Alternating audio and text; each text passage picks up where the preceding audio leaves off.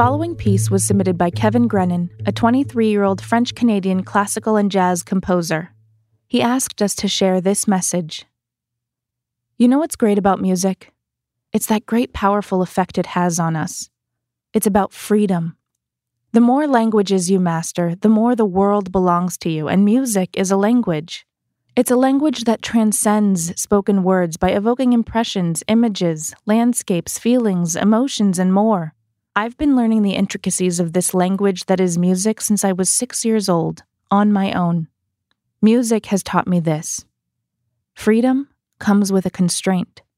To get the freedom I now have on my instrument, I had to take the time to confront the grammar of this language. It works like this for all sorts of things in life.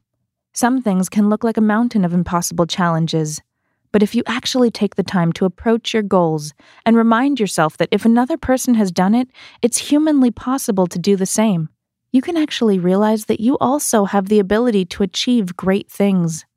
The key, however, is to do it with heart. You have to find something you love, whatever it is. Your passions, interests, and loves are really just freedoms waiting to be explored. And when you get in touch with them, meaning arises and gets embedded into your life. This is Tempête Passionnelle by Keven Grenon.